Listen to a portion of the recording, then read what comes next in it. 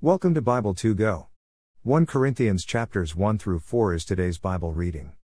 Read and listen to the Bible daily, where we read through the complete New Testament in 90 days. Today's Bible reading from the Message. Visit the audio Bible 2 Go archive for all previous Bible readings. Thank you for being with us today. Let's pray. Dear Jesus, help me understand your word. The words I'm reading today. Help me to love others as you have and do love me. Amen. Let's begin today's Bible reading in 1 Corinthians chapter 1. I, Paul, have been called and sent by Jesus, the Messiah, according to God's plan, along with my friend Sosthenes. I send this letter to you in God's church at Corinth, believers cleaned up by Jesus and set apart for a God-filled life. I include in my greeting all who call out to Jesus, wherever they live. He's their master as well as ours. 3 May all the gifts and benefits that come from God our Father, and the Master, Jesus Christ, be yours. 4-6 Every time I think of you, and I think of you often, I thank God for your lives of free and open access to God, given by Jesus. There's no end to what has happened in you, it's beyond speech, beyond knowledge. The evidence of Christ has been clearly verified in your lives. 7-9 Just think, you don't need a thing, you've got it all. All God's gifts are right in front of you as you wait expectantly for our Master Jesus to arrive on the scene for the finale. And not only that, but God Himself is right alongside to keep you steady and on track until things are all wrapped up by Jesus.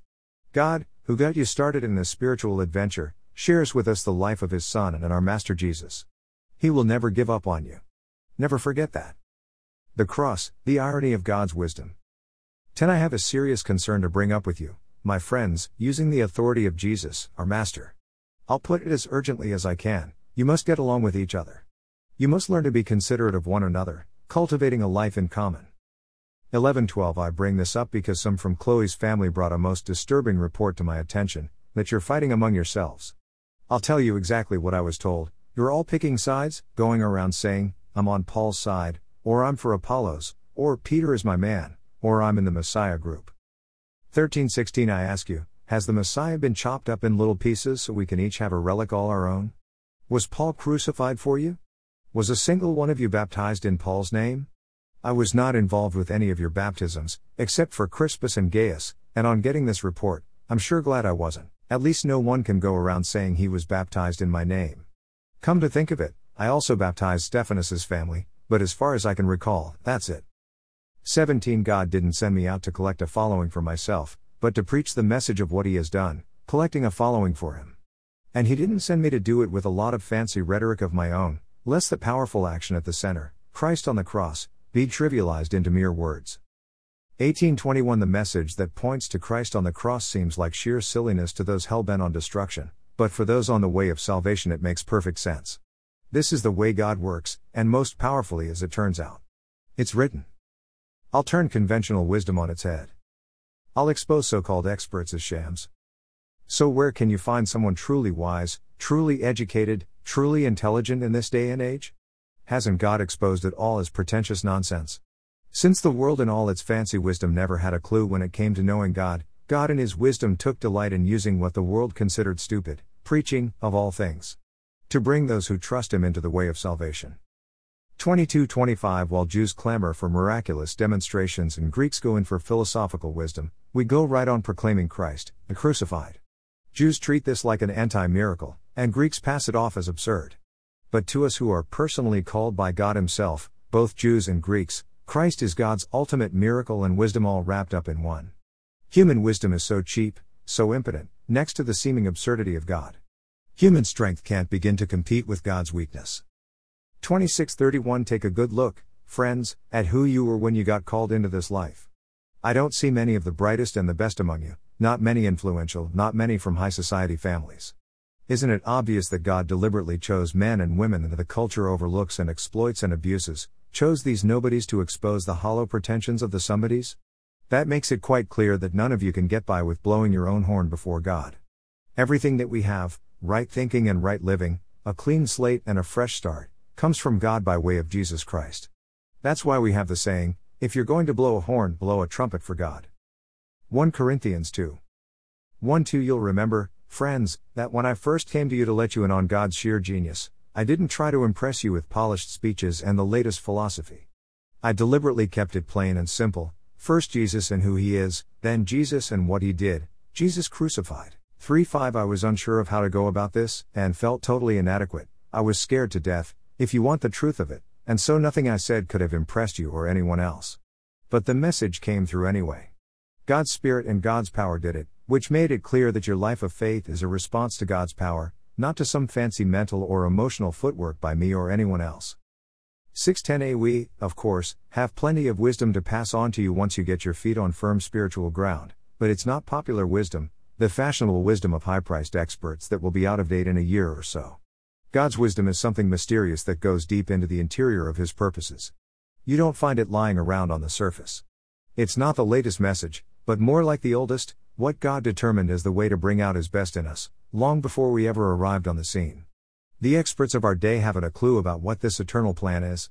If they had, they wouldn't have killed the master of the God-designed life on a cross. That's why we have this scripture text. No one's ever seen or heard anything like this. Never so much as imagined anything quite like it. What God has arranged for those who love him. But you've seen it and heard it because God by his Spirit has brought it all out into the open before you. 10b13 The Spirit, not content to flit around on the surface, dives into the depths of God, and brings out what God planned all along. Whoever knows what you're thinking and planning except you yourself? The same with God, except that he not only knows what he's thinking, but he lets us in on it. God offers a full report on the gifts of life and salvation that he is giving us. We don't have to rely on the world's guesses and opinions. We didn't learn this by reading books or going to school, we learned it from God, who taught us person to person through Jesus, and we're passing it on to you in the same first-hand, personal way. 14:16 The unspiritual self, just as it is by nature, can't receive the gifts of God's Spirit. There's no capacity for them. They seem like so much silliness. Spirit can be known only by Spirit, God's Spirit, and our spirits in open communion. Spiritually alive, we have access to everything God's Spirit is doing, and can't be judged by unspiritual critics. Isaiah's question, is there anyone around who knows God's Spirit, anyone who knows what he is doing? Has been answered, Christ knows, and we have Christ's Spirit. 1 Corinthians 3:1-4 But for right now, friends, I'm completely frustrated by your unspiritual dealings with each other and with God.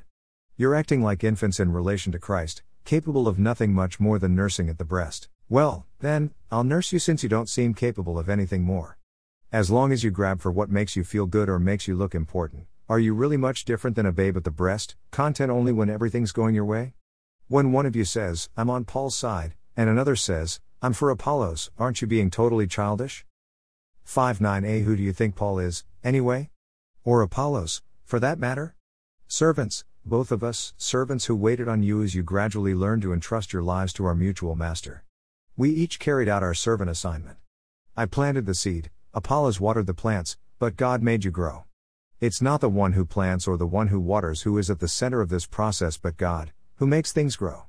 Planting and watering are menial servant jobs at minimum wages. What makes them worth doing is the God we are serving.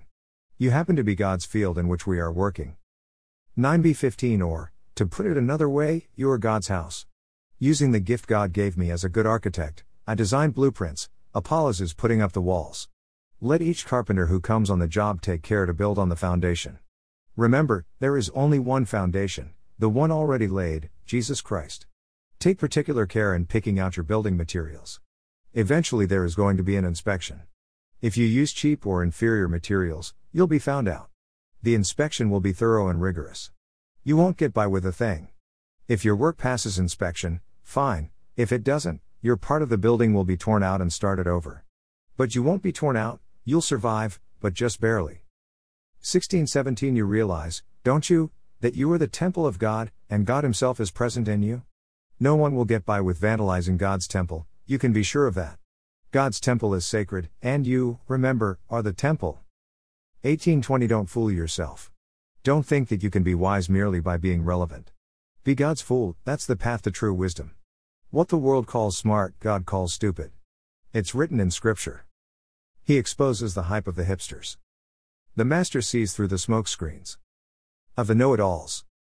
21:23 I don't want to hear any of you bragging about yourself or anyone else. Everything is already yours as a gift, Paul, Apollos, Peter, the world, life, death, the present, the future, all of it is yours, and you are privileged to be in union with Christ, who is in union with God. 1 Corinthians 4. 1:4 Don't imagine us leaders to be something we aren't. We are servants of Christ, not his masters. We are guides into God's divine secrets, not security guards posted to protect them. The requirements for a good guide are reliability and accurate knowledge. It matters very little to me what you think of me, even less where I rank in popular opinion.